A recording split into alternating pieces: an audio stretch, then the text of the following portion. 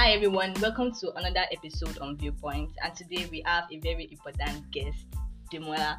Demola, would you like to introduce yourself? Don't introduce me already now.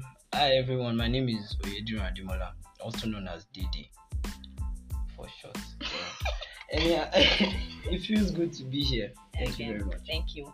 On today's topic of the episode of the topic, the title is fear an important part of home training, and Demola here is going to be assisting us with what he thinks is his own. To the best of my ability. Yeah, to the best of your ability.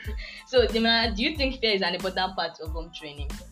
Well, if we're looking at it from the point of status quo, that's what we've been doing since tradition and everything. Fear has always been an important form of home training to Nigerian parents, generally. Basically, African parents, basically the whole world. But I feel fear is overplayed now in a way that it emotionally affects children in how they view their parents and how they relate with them when they grow up, finally, when they become adults, when they can think for themselves. So fear is an important part of home training, but it has a lot of damages. Like damages like what? Damages like emotional trauma and loneliness at the end of the day on the part of children, because fear will create a barrier between a parent and a child. The fact that a child can fear you means that, okay, you are there and you are seeing what they are doing, you are observing. So they will be with that fear that they have for you. They will not want to make mistakes. But what if when you are not around? Sure, you get with the fear make that child not want to do the nonsense he or she is doing. Sure, you get. So basically that. So you mentioned the loneliness and emotional trauma. Can you emphasize on that? Okay, now emotional trauma. In the cases that there's a parent and he has this method of, I'm going to smack you, or you are not going to watch TV for a month, or stuff like that, and the shouting and everything. This creates a barrier between child and parents, and there's a lot of trauma associated with it. There's a lot of trauma associated with it. It's basically the psychology of parenting. If you read a book like that. So do you feel like it's right the way African parents are bringing up their children by instilling fear? Me, I'm disappointed in this generation. The parenting of this generation. Now, from a personal point of view, I'm 6 years older than my immediate young person. I'm the first child. And I'm 9 years older than my immediate younger sister, or my next younger sister. So I had basically a hand in raising them.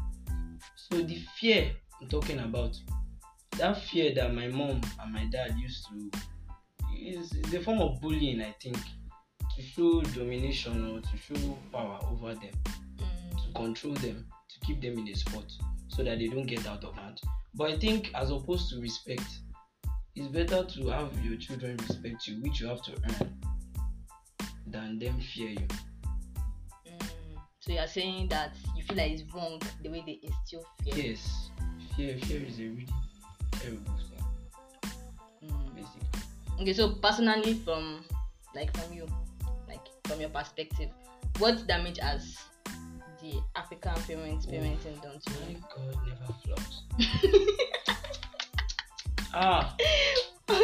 Yeah, okay. Now, I've been noticing recently my mom is trying to get closer to me. Now that I have my own life and everything. She's trying to really befriend me, and I'm like, where was this 10 years ago? Where was this when you'll be shouting at me because let's say I go F9? Where was this that time? You know, you never treated me like somebody you could just calm down and talk to. But now all you want to do is calm down and talk to me. But then when I was growing up, when I was still in my formative years, when I was trying to think and know what is right from wrong, and you were teaching me and trying to put your own values inside me, there was a forceful manner You had to eat with the flogging and the punishment because firstborn, 6 years alone, only me in the house. I can relate. Obviously, I would just be there. I would take all the needing down. If anything's broken in the house, obviously, you take the blame. Nobody feel. You know, if you be dog, because we no get dog. I don't blame dog for something before, and we no get dog. I say na the neighbor dog enter our house by mistake. No, for real. That's just how it is. The fear has really messed me up, and there are things that now I want to be a type of parent that whenever my child has a problem, the first person they will think to call is my dad or my mom. And they will not feel fear that I will judge them and I will turn them back. No, unlike my own parents, if something bad happens to me, I will first think it like 1 times 100. I can't call my parents first. I have to call maybe one of my friends or maybe my mentor or somebody. I can't call my parents first. Even their close friends. Their close friends that relate with me on a personal level. I can't call them first. My parents are they just love it all. So do you feel that if they did not bring you the way they brought you up, you would not have grown like this? I am grateful for my upbringing. Okay. Very, very grateful. But I think there were little things they could have done differently. The way I'm noticing it with my younger siblings now, because every time I'm at home, like from school now, and they are at home, they are in boarding school now. Anytime they are at home and I'm at home, and go and watch this play or go and do that, I think there's an iota of respect they have for me that makes them want to do things for me because they are. I don't know if it's an actor, but they are always happy when they see me. Or like when it's my mom and dad now, it's like there are some things they can tell me far better than they can tell my parents because I've developed a sort of bond. I play with them, play with me. It's always fun.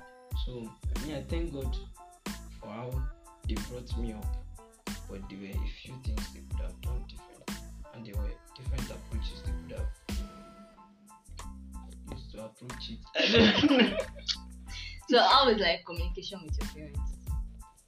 It's very off. It's very strange. It's like we don't know ourselves fully. Like there's this you know there are deep talks you have with people. Deep talks. I've never had a deep talk. Even the sex talk self is weird. My dad entered the room. We're watching a film. My dad entered the room. He said, "I want to talk to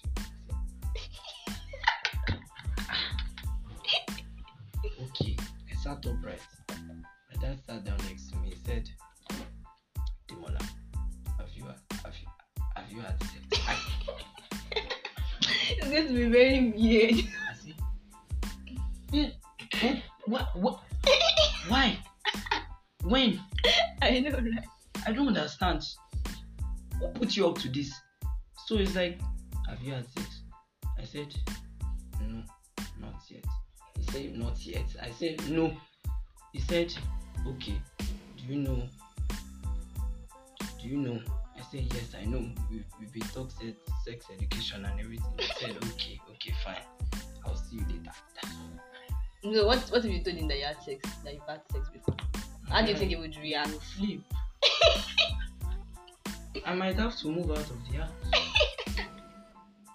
My dad is not very skeptic and everything, but I might have to move out of the house because the fact that they know they don't have that much control and they're not seeing everything that is going on in your life, exactly. It makes them feel somehow.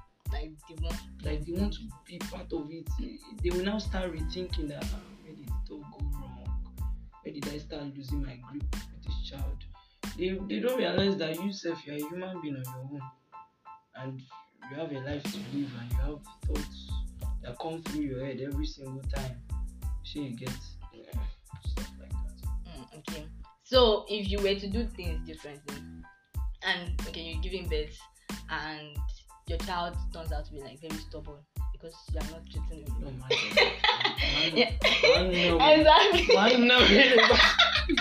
Exactly. That is a very, very basic answer that you hear from any Nigerian